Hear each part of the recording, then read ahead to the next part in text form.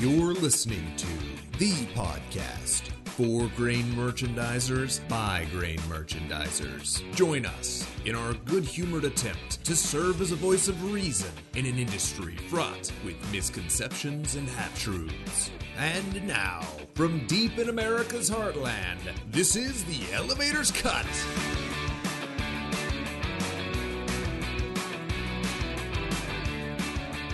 Welcome back to another episode of the Elevator's Cut. I'm Jason Wheeler. And I'm Roger Gaddis. That's right. We're glad to have you back. Thanks for listening again today. And I'd like to get into our topic today. Now, today's topic is out of the mind of our very own Roger Gaddis. This is something he wanted to do. This is, we'll just tell him about it, Roger.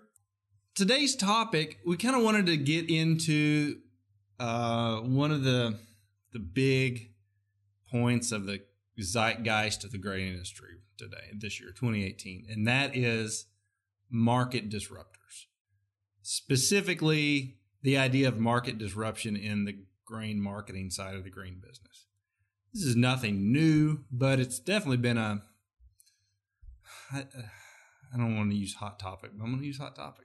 It's been a hot topic this year. I gotten T-shirts from that place before. Yeah, I mean, they're terrible. They I was always a go to teenager. business, so.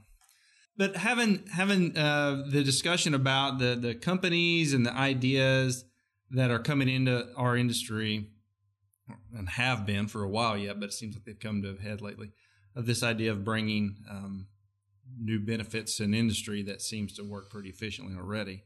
And that in and of itself is contentious. Some people say it's a system's completely broken from the futures to grain contracts to demand, everything. And other people say, quit messing with a good thing. And that's hard to say, especially in light of a year like this where, we've seen some politically motivated things we can't get around and supply issues and all this other stuff. But I would say that the free market in the grain business is still generally pretty efficient. Would you agree with that, Jason? I do agree. I mean, as basis traders, that's, we're biased, of course, but I feel that's what brings the efficiency to the market is that middleman who in our business, of course, is necessary, right? The grain all comes at the same time of year. It's all harvested at the same time, but it's needed all year long by whatever animals are eating it, whatever processors need to run, exporters need to export, and humans need to eat, animals need to eat all year long, no matter when the grain is grown. So logistically, there has to be a middleman, but it's wonderful in our industry because of as long as those guys in the middle are basis trading, like we always say, I mean, you can buy $5 corn and sell it for $3 and make money, and everybody's better off if there's that person in the middle who has those skills. So I say our market is very efficient.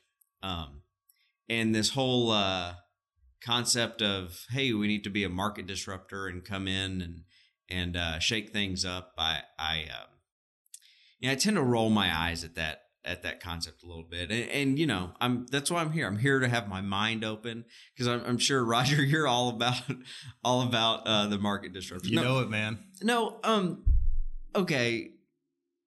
This is a podcast. We can talk a little bit, right? Because that's literally all this is. I think that's what we do. Okay, good. Randy's nodding yes. That is what we do. Okay, good. We have approval. Great.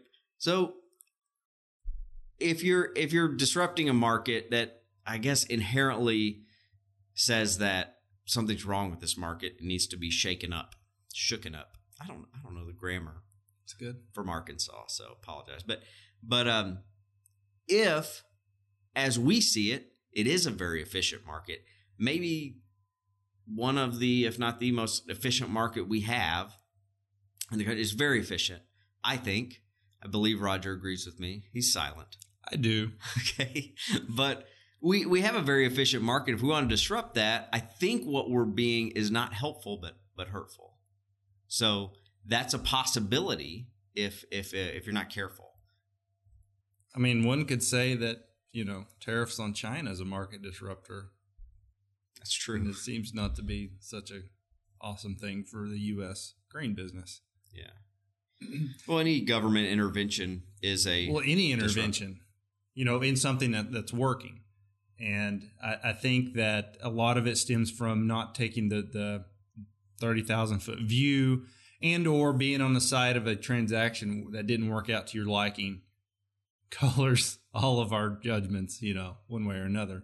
And so anyway, we've got an influx, it seems like recently, of players, companies coming in, startups coming into the market, the grain marketing market, the part that's helping farmers sell grain and I guess to a lesser degree, merchandisers merchandise their grain, that have come in. And listen, if you're going to come in and provide a service, provide a value to the market, great. That's great. If you find a niche where that's needed, that's fantastic.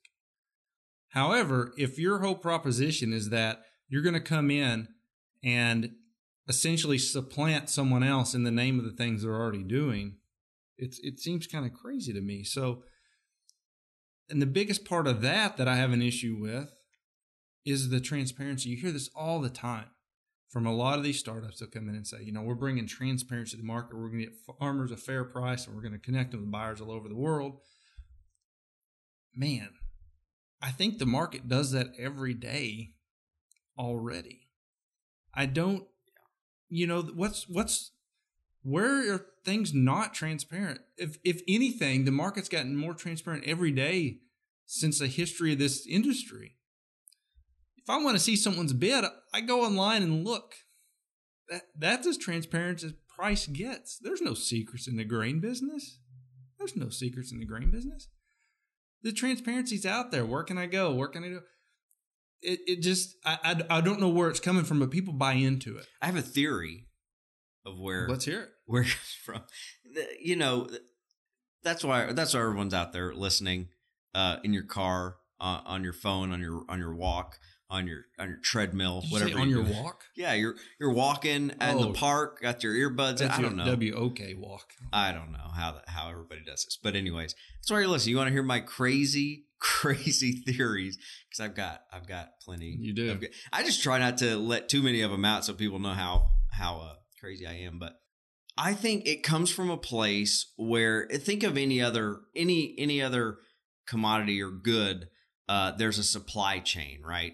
Somebody makes chairs, and then there's somebody who sells it to Walmart, and there's a salesman who sells it for a little more than they had money, and they had their materials, they use their labor, we marked it up. It's a little bit more. Walmart buys it in bulk, or I say Walmart, but anybody buys it in bulk, a big wholesaler, and sometimes it goes through a couple levels of wholesalers, and each one the price goes a little bit higher until it gets to the retail level where the ordinary person can buy it, and it's at the highest price possible. And so everybody along that chain has made money because the price got a little bit higher, a little bit higher, a little bit higher. And that's how most goods are brought to market. Is that correct? I thought that was Milton Friedman sitting at the other end of the table right now. Yeah. Well, sorry. Except for the mustache. But anyway, no, so that's how most goods are brought to the market. However, in the grain business is not so. Because we have a hedgeable commodity and we use futures, the grain elevators and the users and everybody, it allows you to lock in prices at different times. So you do have the ability for a farmer to sell $5 corn, and then a grain processor or a feeder to buy the corn for $3 at another time, that same corn. So that's a unique thing. So I think outsiders come in with their money from whatever large companies. We never clarified before this started. Are we going to say the actual names of these people, or let everybody assume? They already know. We can assume. Who we're talking about. I mean, we can say one's an acronym, one's a color of blue, and the other one is like Napster. And there's more than that. I want to get back to this point I'm making. But I will just quickly aside here. This last summer, the state of Illinois contact guy, I don't know, probably doesn't want to be named, but anyways, applications for new grain dealers licenses in the summer in Illinois There had been 8 so far that year. 6 of them did not have space. I don't even know who all 6 of them are. Like Rogers, I can name a few that I have a pretty good idea of that are trying to do this. But so here's my theory. I said I was going to give it to you. I think it comes from a place of they're used to all those other businesses where everybody in the middle takes something out. So if we can be the most efficient in the middle, boom, we help stuff. And we've done this in whatever industry they're from. And so they think we'll bring our knowledge to these backwoods agriculture people who obviously don't know anything. And they're, I mean, so this is, again, it's my wacky theory, but I think it comes from a place of condescension, and that's where it comes from me. And I know that's harsh and everything. And maybe not everybody from those companies feels that way, but I think that's generally where it starts. Now, I think they get a lot of smart people at those places. I think very talented people in a lot of cases, and they try to make a go of it. But the initial thought of coming in is to think this market must be broken, and it's agriculture, so they must be behind everybody else. And they don't have that understanding of how the middleman thing works and the basis trading works all the time. It's almost like to hear one segment of the supply chain wailing over whatever the issue is they have with is something new that's been going on in this business since it started. Someone's unhappy with something for some reason. Could be weather related, could be price related. I mean, there's always something that's not perfect. And that's probably true for most businesses, but for sure in ours. But I don't know, it just seems audacious to say, we're going to bring transparency. One of the points that really gets to me and makes me roll my eyes when I hear it is the promise to go offer producers access to thousands of buyers of your product across the world. That sounds really good. The thing is, there's a piece called freight, and getting grain from a farm to an end user costs something. So that in of itself negates a ton of buyers as a direct source for the producer. And I would be willing to bet that any producer in any part of the country that signs up on one of these services, goes through them, ends up delivering their grain to a place that would have already went anyway. Not all of them. I'm sure there's some new buyers that do get opened up. That's bound to happen. But I would bet the majority of it's going to go to a place or would like to go to a place that would have gone anyway. It's just a logistics issue at that point. You can't force a buyer in Singapore to take a bean from Illinois just because you can connect to them online. The price doesn't always work out that way. Yeah. I mean, it's hard enough to get beans across 2 counties, let alone half the world away. I mean, it just doesn't. And I know I would like to think that some of the participants see this and see through it, and Twitter says as much. Conversations with producers on there about all this stuff they see, and it's like, this is unnecessary. But there is a big group of folks out there that have been told the system is broken, and here's the solution to that. Although the solution is nothing new, it's just a new person in the middle of it supplanting someone that was already there. The difference being, I see, is that the supplanter is not providing the value that the person already there is. Maybe they are. In some cases are. I know there's elevators and merchandisers out there that probably treat their customers poorly and take advantage of them. I'm sure it exists. But that's not the majority of people, because the majority of people out there would like to be in business again the next year. Right. And the competition is such that if a producer doesn't want to go there because he got burned, you go somewhere else. That exists already. Yeah, and I think whether it's their original intent or not, I think they were moving to the agricultural space. And I think in the agricultural space at large, there is probably some areas they can help. But the grain itself, the grain marketing chain, is already very transparent, very efficient. And those in the commercial grain side, they know that, understand that. But like I said, a lot of these organizations, I think, can add on the input side for farmers and stuff. And I think they are. And they're just trying to roll that into a grain origination program too. And it's it's kind of hokey. I mean, like I said, this is a a lot of them are coming on right now. That's another thing that's weird to me is I can understand this sort of money and investment coming into this industry and trying to find ways to get efficiencies or whatever in times of high prices and not a lot of, because there is a lot of margin in the middle when there's high prices and low supply and a lot of demand, a lot of basis volatility happens. And there are some big opportunities in there. But right now, it's not that way. So it's the timing's a little odd for me too on the grain side. But I don't know. So hopefully we'll see how the market bears out everything in the end. And if they provide value, they'll be there. They'll stay and they'll be a force and they'll be useful and everybody will be better off for it.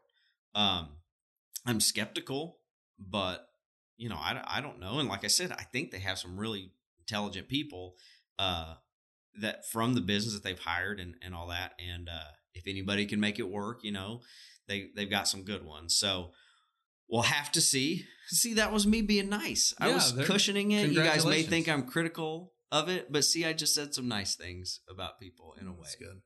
That's very, very nice of you. It's political maneuvering. Very good at that, by the way. It's like a NASCAR almost, the maneuvering. Got a draft, right? Or whatever they do. Is that a beer? Cars. I don't know.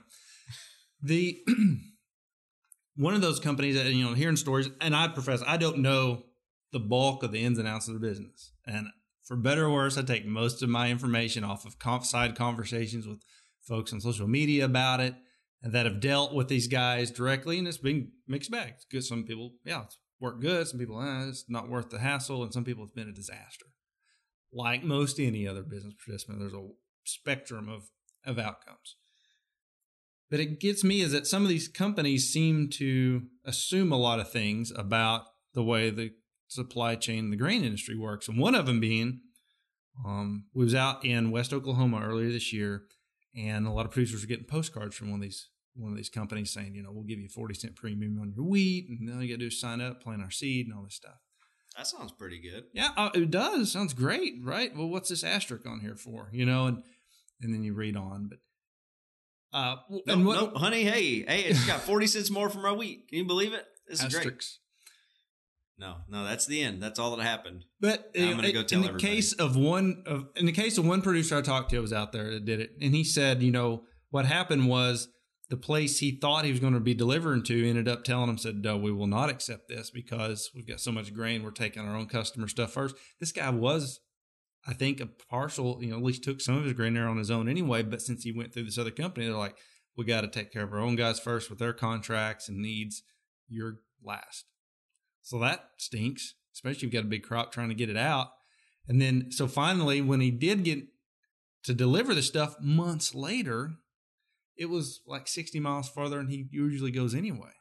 So by the time it's all said and done, he burned a bunch of that chunk of premium in extra freight getting there. So, and that's not going to be indicative of every case. Just, I think there's an assumption that some of these companies think, well, if we get these bushels, then elevators will fall all over themselves to get their, to be a delivery point for this program. Well, I wouldn't count on that. If it was me and in my elevator, like beans this year, and I had a company saying, oh, we got some of these guys signed up with this IHTA and we were going to deliver there. No, sir. No, sir. I got to take care of my guys first. It's a big crop. I'm taking care of these guys. Yeah. And I think that would dissuade some producers from using it. And the other side of it is, I can only imagine the disaster and any HTA on beans up north would have been this year, no matter who offered it, just the way basis turned out. It's funny how, you get out there with a strong price and better than such and such is bidding, and I get extra. And everybody is all about extra all year long, except at harvest. Mm-hmm. At harvest, doesn't really matter as much. I got to go, And so what we have is a point where we had all these, that all sounded good. Well, now it's harvest. And okay, I got however many cents more per bushel, but can I even deliver it anywhere? And how far do I have to go? And how much time is it going to take me? And am I going to be able to get my beans or my corn or whatever out of the field before everybody else when I'm having to run this far? Because next week they're calling for 3 inches of rain and all this junk. Everybody else is going to get done, and I'm not. That's the deal. And one of these companies went into one market I'm aware of and said, we're going to run ABC company out of business. That's what we're going to do here. Now, keep in mind, they don't have any space. No physical assets. They have, people who call on the phone or come visit you and promise you things. And they want to run ABC company out of business. Then harvest time comes and they go to ABC company and say, hey, we got all these bushels. Can you take them? And, it's like Roger saying, no, not really. You're the person who said you were going to run me out of business, right? But I need to help you in the pinch when you have displeased customers that you have tried to steal from me and have stolen from me in some cases. And so that's kind of the rub.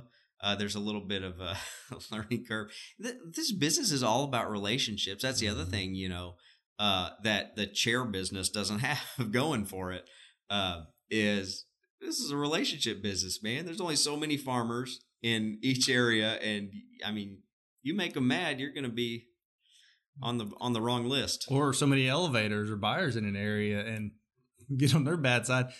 It happens. There's companies that get blackballed. I know when I was in Southeast Kansas, there was some resellers that just about everyone down there refused to do business with because they were slow pay or whatever it was. And it was like, you tell your producers, hey, guys, this guy goes offer you some kind of premium for stuff and you think you're going to deliver it here, you're going to be the very last in line. If there's room, I'll take it. And then even then, maybe. And not saying you got to be that way, but it's the way you want to be because it's like Jason said, it's a slap in the face. But to have these, and I think eventually all this will shake out, and the people that provide a genuine value will be there, but the others won't. From these company standpoint, I've ran it wasn't a huge direct ship program, nothing like a lot of these cross country guys do by any means, but running direct ship programs when you get stuff right around the elevator, stuff 60 miles away, a pot of farmer somewhere. That can be a nightmare of keeping track of all the stuff. You got undershipments, overshipments, all that. I couldn't imagine doing that, essentially having a big cross-country program without any physical assets for all these multiple delivery locations and trying to keep it straight.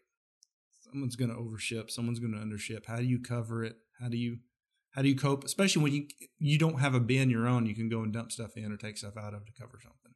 Right. Is it impossible? No, but is it going to be fun, or is it going to be worthwhile when you're charging little to nothing to do the service?